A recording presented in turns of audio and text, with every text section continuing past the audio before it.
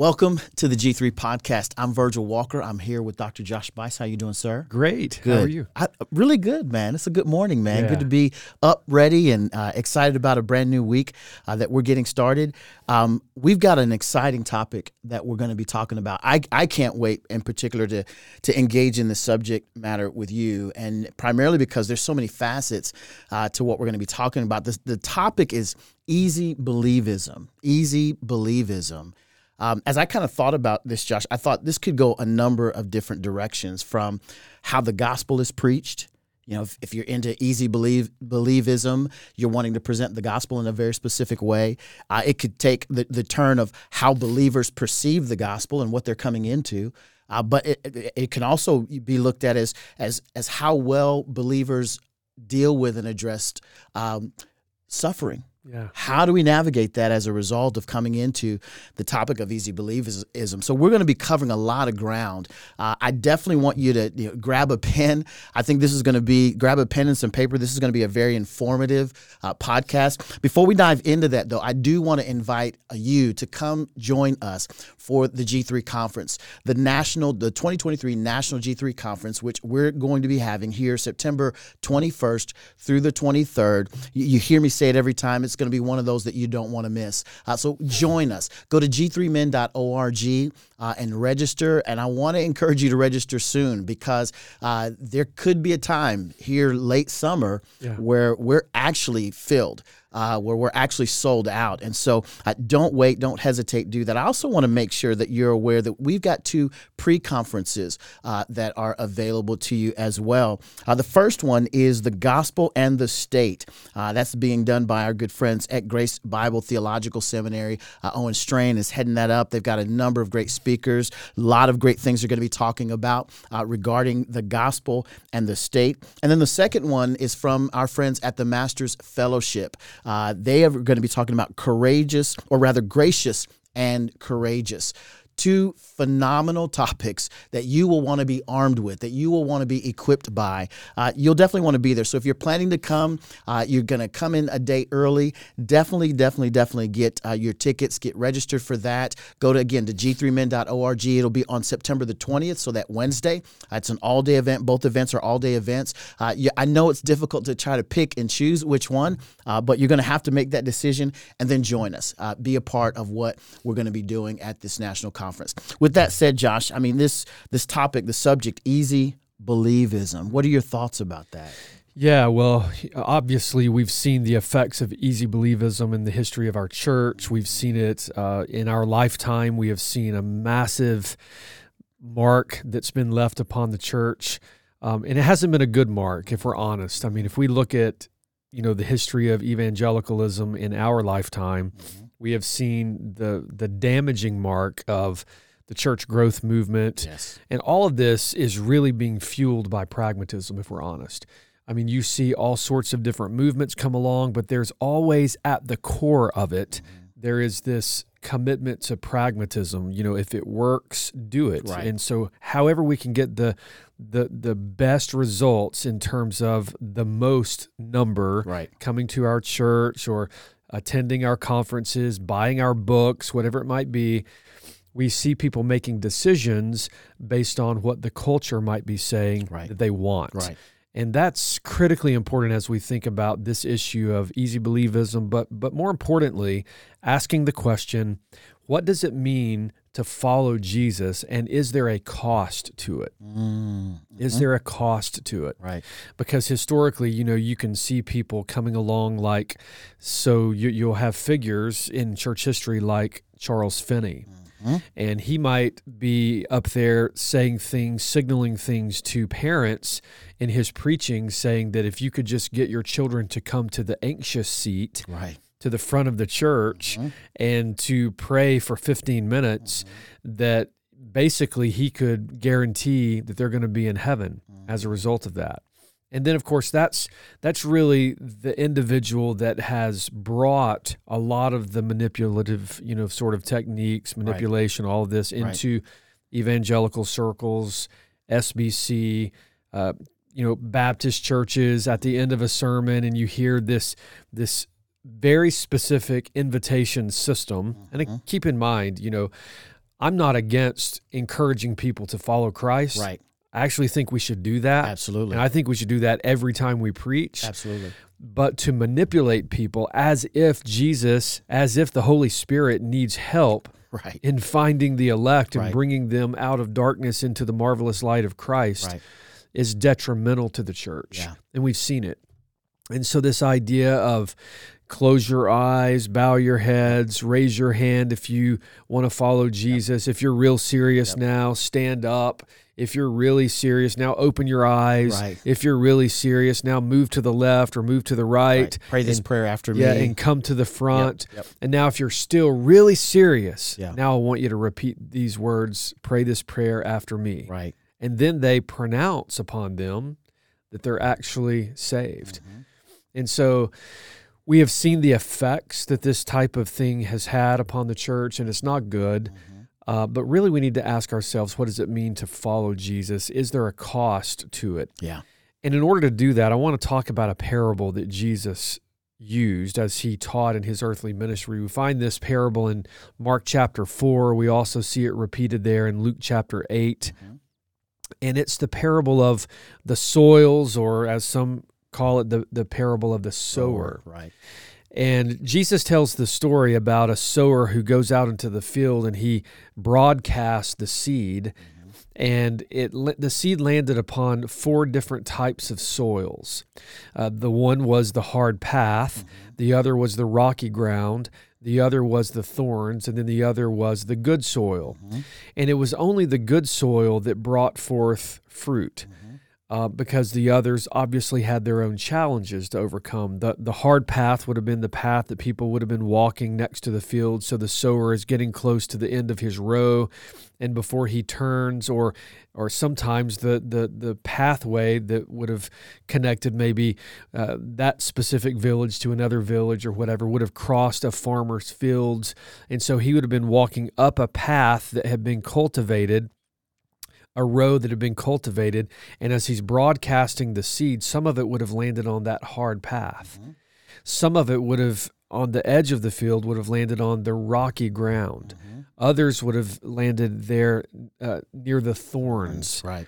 And then some landed in that road that had been cultivated by the farmer. And so Jesus tells the story, and then immediately his disciples asked him, what was the meaning of this story? Right. And then he unpacks it.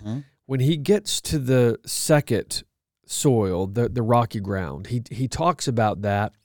And I want to read to you what he says there as recorded in Mark chapter 4, verses 16 and 17, as he's explaining. He says this, and these are the ones sown on rocky ground, the ones who, when they hear the word, immediately receive it with joy.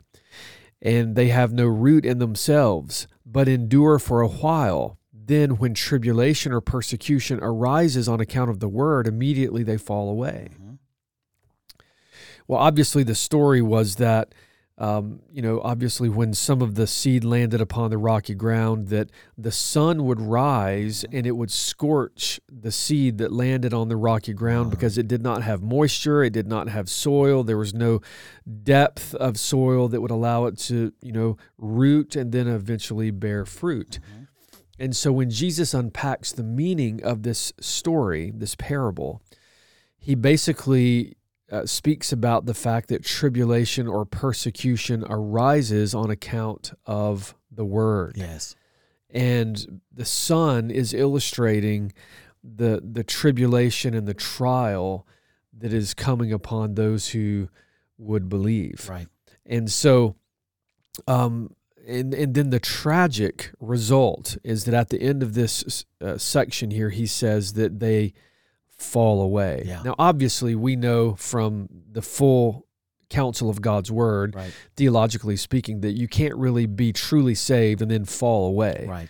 And we have verses that illustrate this for us and teach us the truth about the fact that all true believers endure to the end, all true believers will persevere in the faith. Right. And yet, those who go out from us, 1 John 2:19 says, we're not of us. Right. For if they had been of us, they would have no doubt continued with us, but they went out from us that they might be made known, or that it might be manifest that they were never truly of us.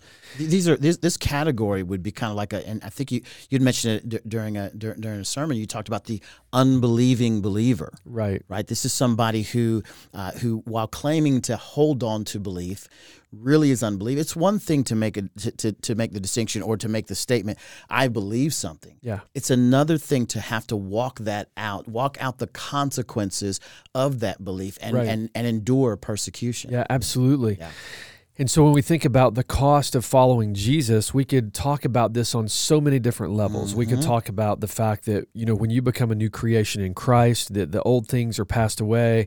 Behold, all things are now become new. Yes. That there are new affections. Yes. So obviously some of the lifestyle changes that you once engaged in are now going to be shifting and changing, right? Sometimes friends, it affects the depth of your friendships. Yes.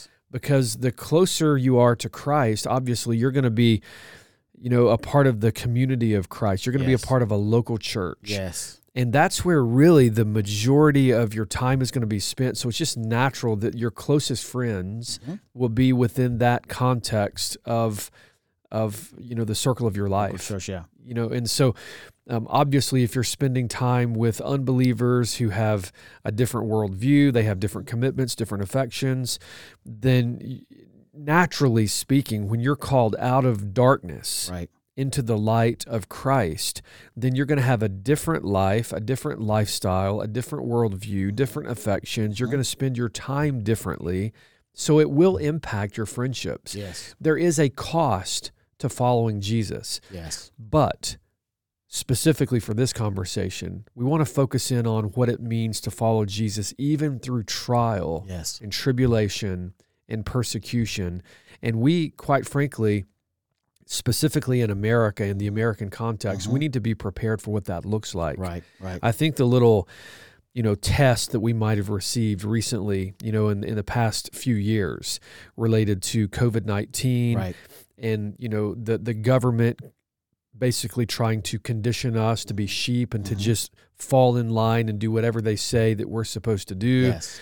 We need to be mindful of what that looks like historically. Yeah. And what does it look like when you have a really big government that can then impose things upon the church? Yeah, absolutely. When you look at that and think about all that entire process and how Christians dealt with it, there were Christians who said that they were going to, Caesar is God, and if Caesar says that churches are to be closed, then they conformed Scripture to say, well, loving your neighbor now means loving your neighbor now means what government says loving your neighbor means, rather than looking at the text of Scripture and recognizing that it is Christ who is Lord over the church, and He's the one in charge. I think that's just one facet of what's coming. In addition to that, I think the reality of why that was so easy for government to do, and whether I'm not a conspiracy theorist by any stretch of the imagination, but at the same time, it really served to test how much we are willing to follow what government has to say.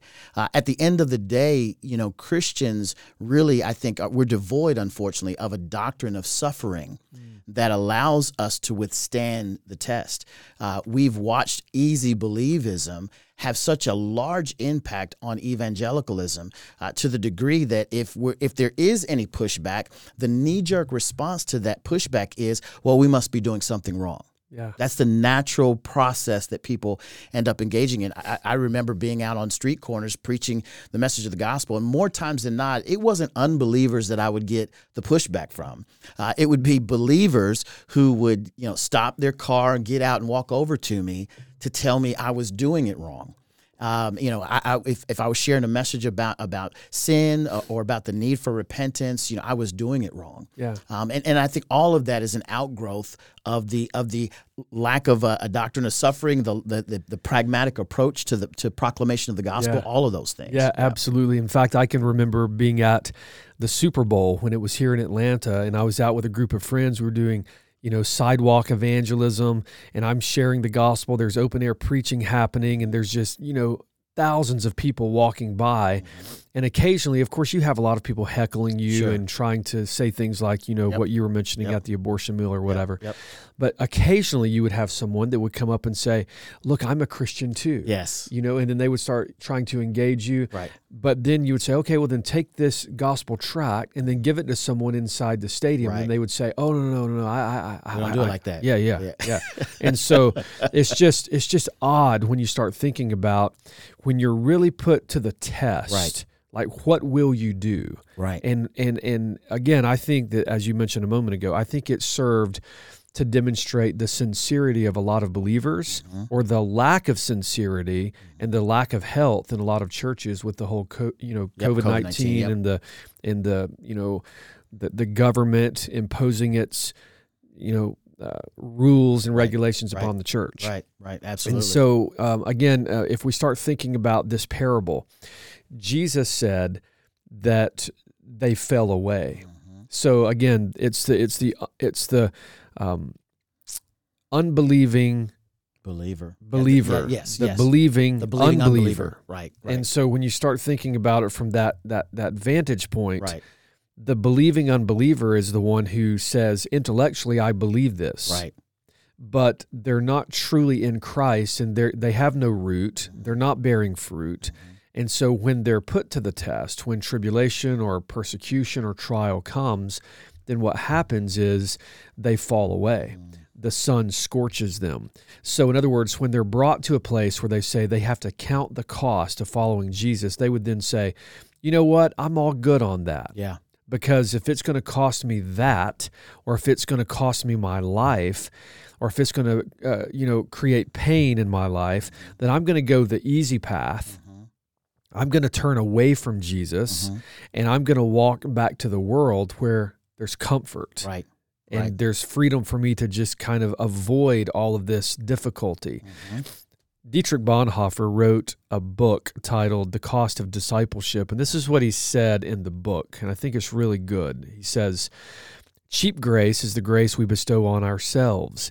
Cheap grace is the preaching of forgiveness without requiring repentance, baptism without church discipline, communion without confession. He goes on and says, cheap grace is grace without discipleship, grace without the cross, grace without Jesus Christ. And then this is what he says, when Christ calls a man, he bids him come and die. Now, that is critically important because that's exactly what Jesus says, right? If anyone would come after me, if anyone's going to be a follower of me, what does he say? He says, let him deny himself and take up his cross and follow me. Right? So the instrument of a cross in that culture was not this comfortable thing. It was an instrument of suffering. It was an instrument of shame. It was an instrument of execution. And so just the sight of the cross in this culture would have in your mind, it would have signaled pain. Yes. It would have signaled, death. It would have signaled all sorts of things. And shame, obviously. And so we need to think about what it means to actually follow after Jesus Christ and to be prepared for the suffering that could potentially come our way in the coming days in America. Now, again, I know we could talk about eschatology all day long, and we could talk about what that looks like. But honestly, as I read the scripture, I see Jesus preparing us for suffering, and I see Paul preparing the church for suffering. I don't see Jesus or Paul preparing the church for Christendom. Right. I see that we're going to go through difficulty. We're going to go through pain. We're going to be tested. It's going to be difficult before Christ returns. We're even seeing that in a very practical way, Josh, with people who are being employed by large corporations and companies. Where everywhere you turn around, someone is going through some social justice type training. Where there's the absolute embrace of the LGBTQIA plus agenda. People are having to come to the point, especially you mentioned COVID earlier, people are coming to the point where they're having to make clear distinctions about what I believe and whether or not I'm willing to pay the price of saying, you know what, I don't know that I'll be able to work here. or I'm going to have to find another job, or I've got to look for other means by which to take care of my family. So those are real issues. Those are rubber meets the road issues where what you claim on Sunday is actually being played out during the week, and real decisions are having to be made. But again, that's not something that's that tension is not diminishing. It's actually increasing. That's kind of what we're seeing. Yes, it absolutely is increasing. And so no matter where we turn, we're starting to see these pressures that are being placed upon the church, sometimes individually, as you were mentioning, at your place of employment, but oftentimes just collectively. Right. Just pressure that's being placed upon the church, and you're starting to see the equation really in many ways in our culture is being placed against us rather than for us. Absolutely. Oh, absolutely. And so we need to be prepared for what this looks like, say, 20 years from now. I mean, in our own lifetime, you and I can attest to this. We have seen the culture change drastically in terms of the culture's view of the church. Absolutely. And so we can see how fast that has changed. Even in the last, say, decade or more, things have started to speed up, and we need to be aware of that, and we need to be preparing. I think we need to be preparing the church to stand fast and to be steadfast, immovable in the faith when the persecution comes. I think it would be a tragedy for us to come to church and to spend our time on the campus of the church on a regular basis and not be talking like this to the children and the grandchildren that are sitting there in the pews, and not be talking to this next generation that's coming up in the life of the church. We need to be preparing them with honest conversations about the culture's response to the gospel, what the culture believes about the church, how the culture really views us, so that we can prepare this next generation instead of hiding under the pews or else turning away, as this parable says, and then walking away from Christ, proving that they were never truly in Christ. Right. We need to have these conversations and preach these sermons. That's obvious when you look at what's happening to young people in the school systems. Yes, there's the agenda that's out there, the leftist, Marxist, LGBTQIA plus agenda that's out there. They're not patty caking or sugarcoating their message in any way, shape, or form. They are intending to push forward this idea of the queering of your children, and they make no bones about that. At the same time, and where we are in a lot of, not where we are, but in a lot of evangelical circles, we're still popcorn and pizza and having a good time in youth camp. We're not really walking out addressing the onslaught that's headed our way and our next generation. We've got parents who don't have proper answers to some of these biblical issues, much less their own children. So if the parents don't have those answers, the children are left really without any opportunities and hope if we're not careful. Yeah, I mean, you think about Voddie's book, Family Driven Faith, and in the book and this is again a few years back now, he puts out these troubling stats that 70 to 88% of everyone who grows up in the life of the local church, in the common evangelical circle, going through the youth group, going through VBS, going through all of these programs within the church, and then they go off to the university, and then by the end of their freshman year of college, they've walked away from the faith. Right. So there's some sort of testing that's happening in that sphere, and they're falling away, proving that the church has not preached a sufficient gospel in many ways. Correct. And prepared these individuals for the day of testing and the time of testing. Absolutely. But what about persecution and trial and tribulation? Right. I mean, it's one thing for you to walk into a lecture hall on a university campus at a state school and have a perverse, professor stand in front of 300 students and mock Christianity. Right. That's one thing. Right.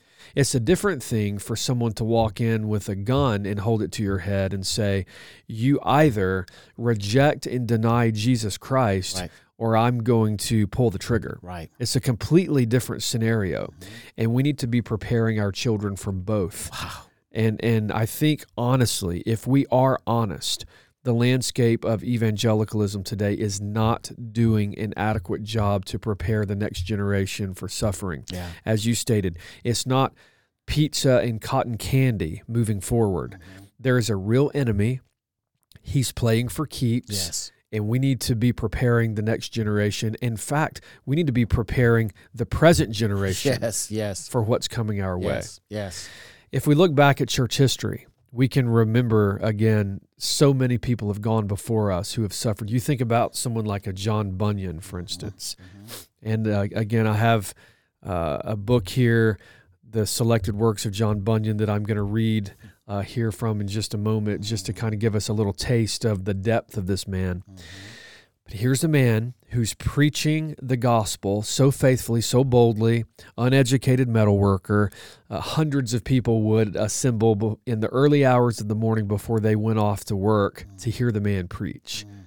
And yet they would put him in jail, and they would say, well, if you'll just agree to these terms, you can go free. And what were the terms? Well, you just have to be silent and stop preaching this gospel that you're preaching.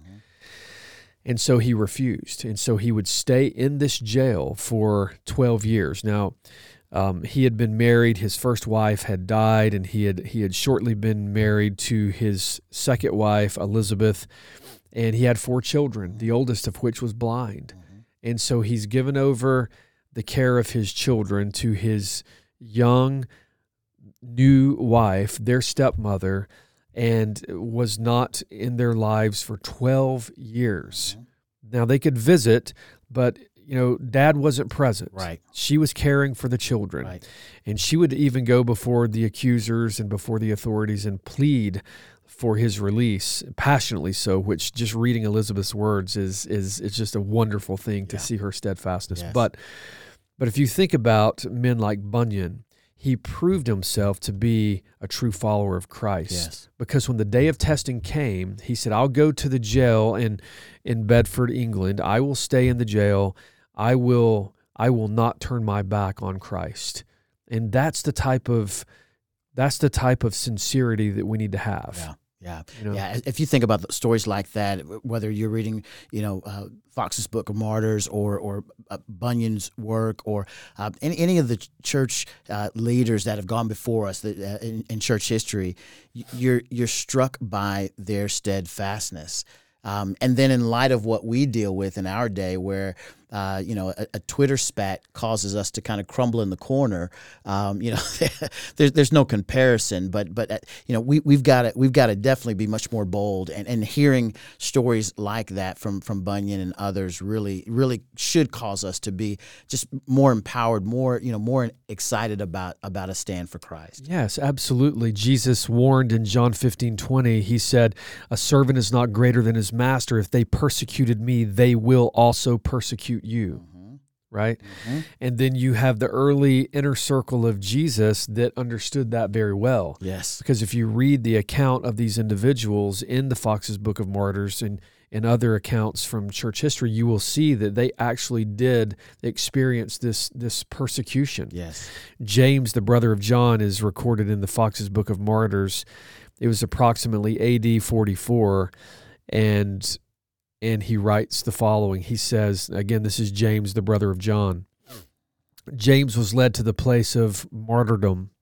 His accuser was brought to repent of his conduct by the apostle's extraordinary courage and undauntedness, and fell down at his feet to request his pardon, professing himself a Christian and resolving that James should not receive the crown of a martyr alone. Hence, they were both beheaded at the same time. Wow.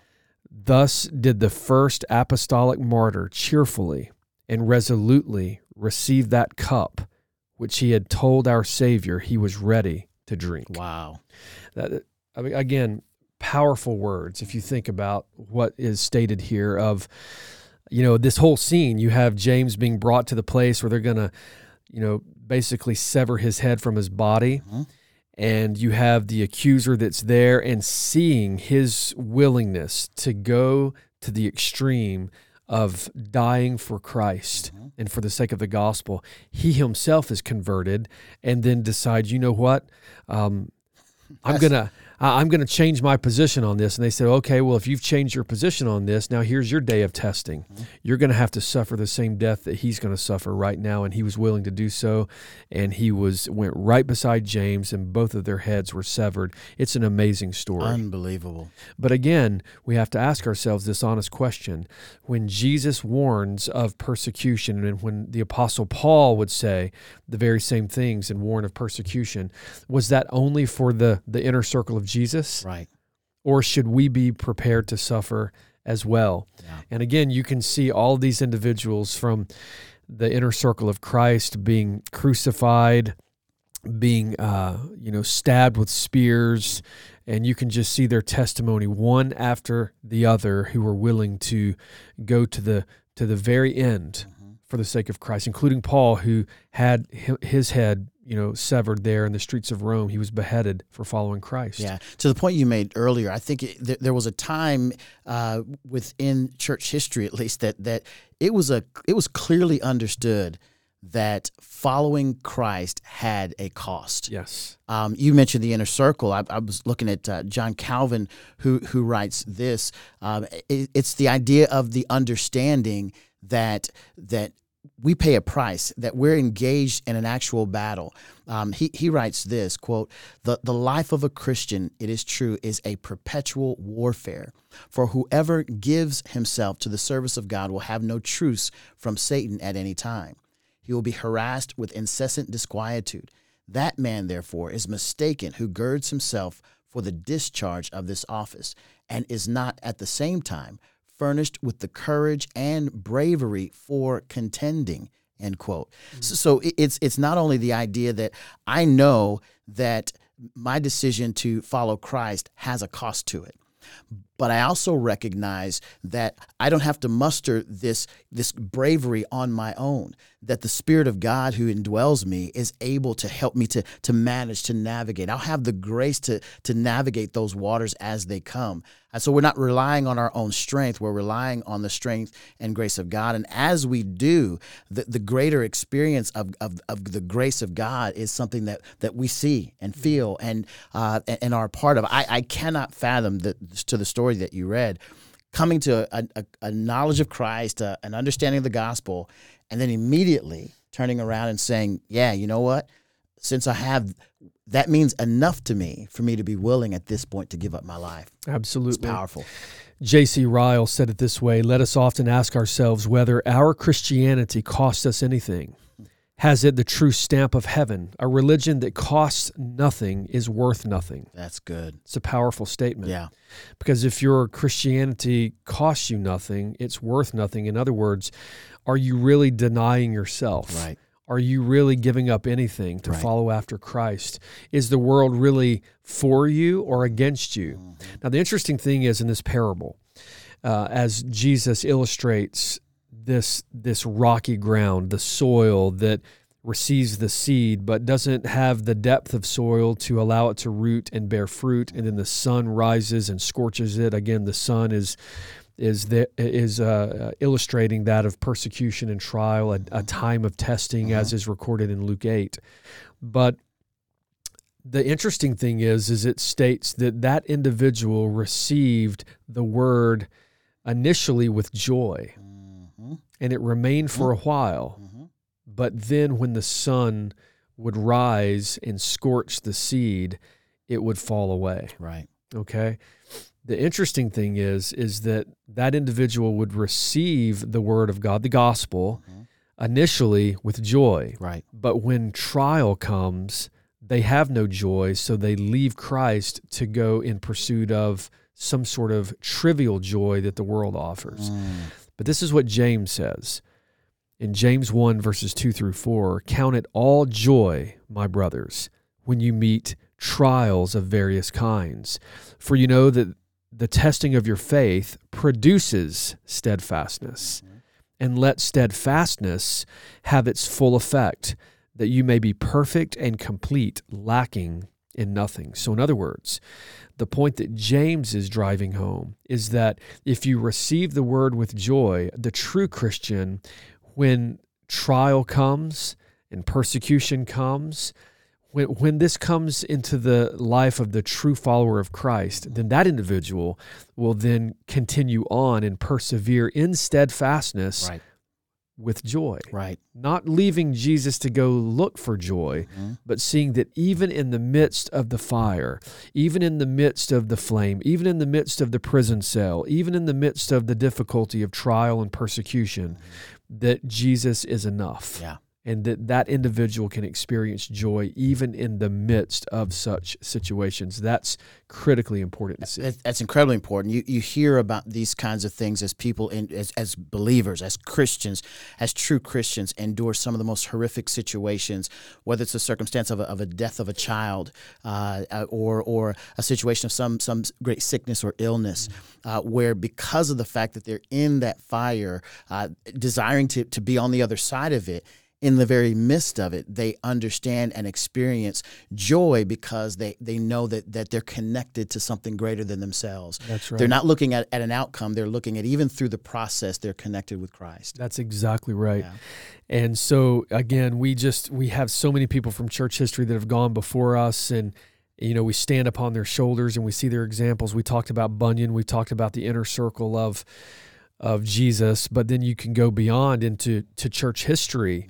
And you see individuals like William Tyndale, who brought us the English Bible.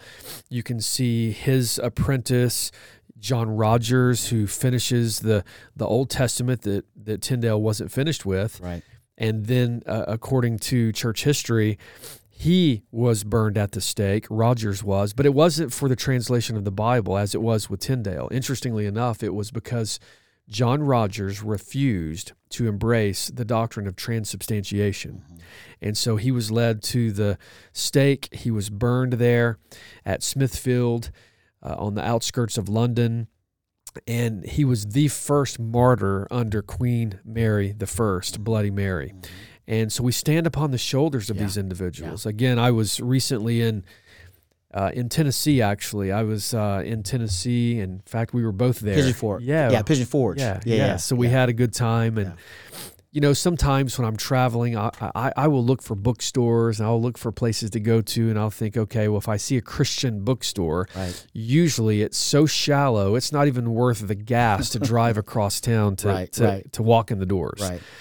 So I had done a little search and found this Tennessee Bible Museum. Right. So this is a shout out. If you're traveling to Pigeon Forge, you're in that region, I would really encourage you to take the time to visit the Tennessee Bible Museum. Yeah. I walked in the door. So this wasn't a I got it. Yeah. This was one of those, like, I told my wife I was going to travel over there and take a look at it. Scott Aniel was with me, and as soon as I walked in the door, I took about 2 steps in and stopped, and I said, we should text our wives and let them know we're going to be a minute. Wow. This is so good. That's good. Shelves of books from church history, all in various categories. And so immediately I look to my left, and there's the Reformation area, and you start to go over there and look at this entire section of the bookstore that's organized to house the era of the Reformation. Yeah. And so I start, picking these books off and looking at, and the cool thing about it is a lot of antiquarian books, and you can not only look at them, but you can actually purchase them. And so, again, this is a dangerous place for me to go, honestly, for the budget. Right. So I found some books I wanted to purchase. I found an early copy of The Religious Affections by Jonathan Edwards and some other books. But this is a really cool book from the late 1800s, and it's on the martyrs' graves of Scotland. And so this tells the story of the individuals who were persecuted for their faith. And so you have the story of the Covenanters there in Edinburgh. You have this again, I've traveled there on several occasions. We're going to be taking a tour there coming up in October. British Reformation tour. Yeah, and so if you want to find out more information about that tour, you can certainly go to our website. You can find out more information. We only have a couple of seats available at this point, so I would encourage you to hurry if you want to go with us. But there's the northeast corner of this cemetery, the Greyfriars Cemetery there on the outskirts of Edinburgh, you have what's called the Monument for the Covenanters, and you have these individuals that were standing against the false teaching of the day, and they were protecting the gospel. Yep. Specifically, they were Presbyterians, but they were placed in this prison cell that was basically a walled-up, grassy area where they were exposed to the elements. They were only given a small portion of bread per day. They were starved. They were tortured. They were tried for treason, and they were executed. And some of them were buried there. Others would be placed on a ship. It's a long story, but that ship would suffer shipwreck, and many of those people would actually die at sea.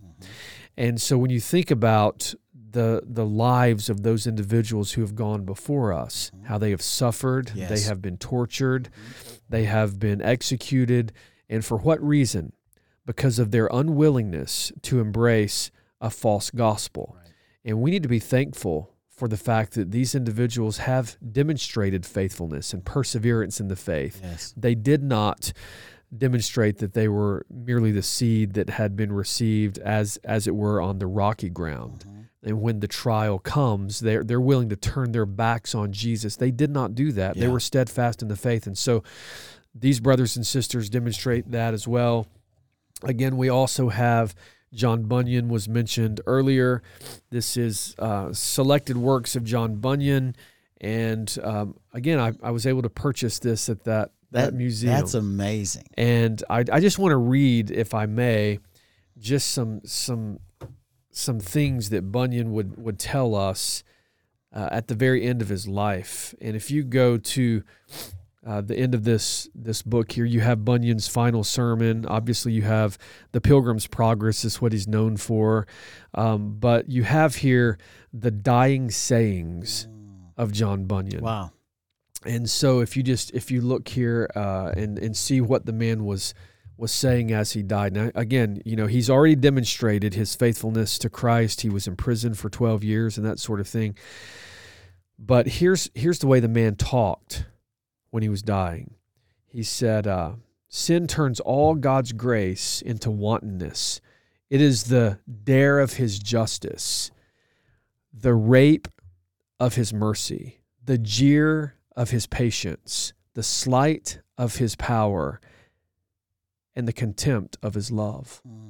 I mean, if you just think about it, here's a man who's dying, and this is the way that the man is talking to us.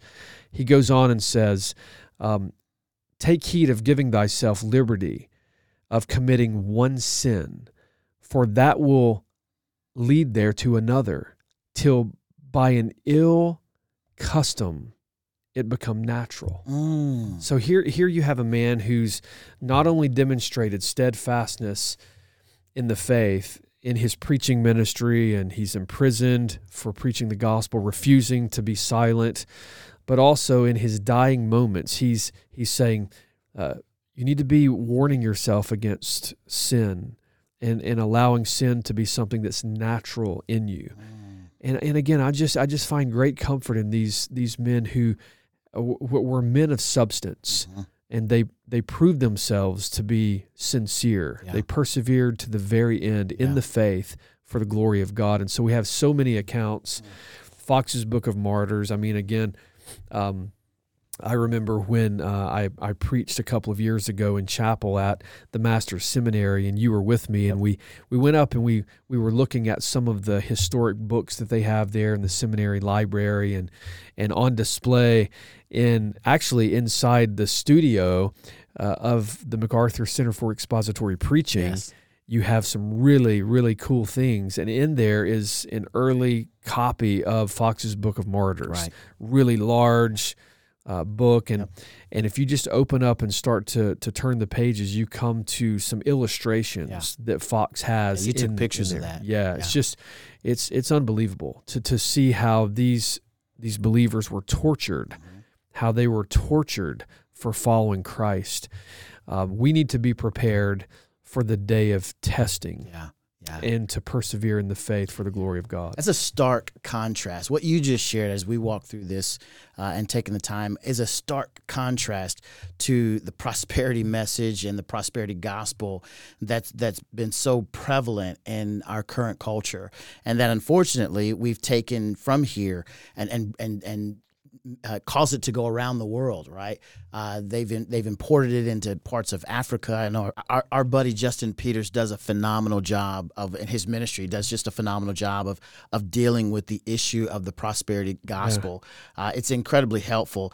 I think about this particular text of Scripture as it relates to the issue of suffering, a doctrine of suffering. As Paul's writing to the church at Philippi, the letter's known as a letter about joy, his joy, great joy that he has, and we see even in the very first chapter where he's undergoing persecution and suffering, and the gospel's being preached, and people have their own motivations for preaching the gospel, but he's there and excited that message is going out even as he's enduring great suffering. It comes to the very last verse in that chapter. He says this, "For it has been granted to you that for the sake of Christ, that you should not only believe in him, but also suffer for his sake." Those are the kinds of things that we need to be reminded of. And I think taking the time to walk through what we did is incredibly helpful, beneficial, especially for us as believers, to think through and to have a doctrine of suffering and understanding of persecution, that we not be tempted into walking into easy believism. That's exactly right. As we kind of begin to wrap things up, Josh, any kind of closing thoughts or final words about these issues? Yeah, I would just encourage pastors to take seriously the post that God has called you to, the pulpit, and to take seriously discipleship and to prepare every single person that's under your care to be ready for the day of testing, so that, if called upon to be tested today, that every pastor would have been able to go to sleep well at night knowing that they have prepared the sheep that belong to God to be ready for the day of testing. Also, I would just encourage any of you fathers that are watching this podcast or listening to this podcast, I would encourage you to take seriously, what it means to disciple your home and to prepare your wife and to prepare your children or perhaps even your grandchildren to stand fast and to remain immovable in the faith for the glory of God. Because again, Paul does give us this warning in 2 Timothy 3:12. Again, it says that anyone who desires to live godly in Christ Jesus shall suffer persecution. And so we need to be prepared for that day. Again, I think that the church should be a wonderful, joyful community. Right. I think we should laugh. We should have fun together. I think we should, enjoy one another's company. There's nothing wrong with having fun in the context of the local church's community. We do a lot of that here. But I think that we need to also take seriously what it means to follow Jesus and to count the cost, because, again, to follow Jesus is costly. We need to be prepared for that. It's a good word. It's a great reminder. I'm encouraged as a result of, one, having prepared for this, but also the consistency of the teaching, whether it's you or the other elders here at Praise Mill, constantly reminding us of discipling our children, discipling our wives, our household as well, ensuring that we're prepared for that day.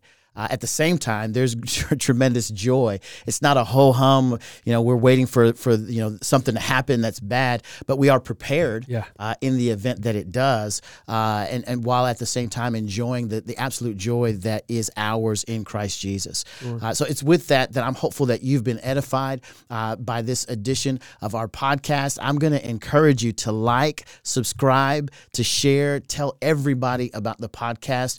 Use this as an opportunity to engage in future discipleship with those that are around you. Great references as far as books were concerned and resources that you can check into and leverage, and that will be helpful to you.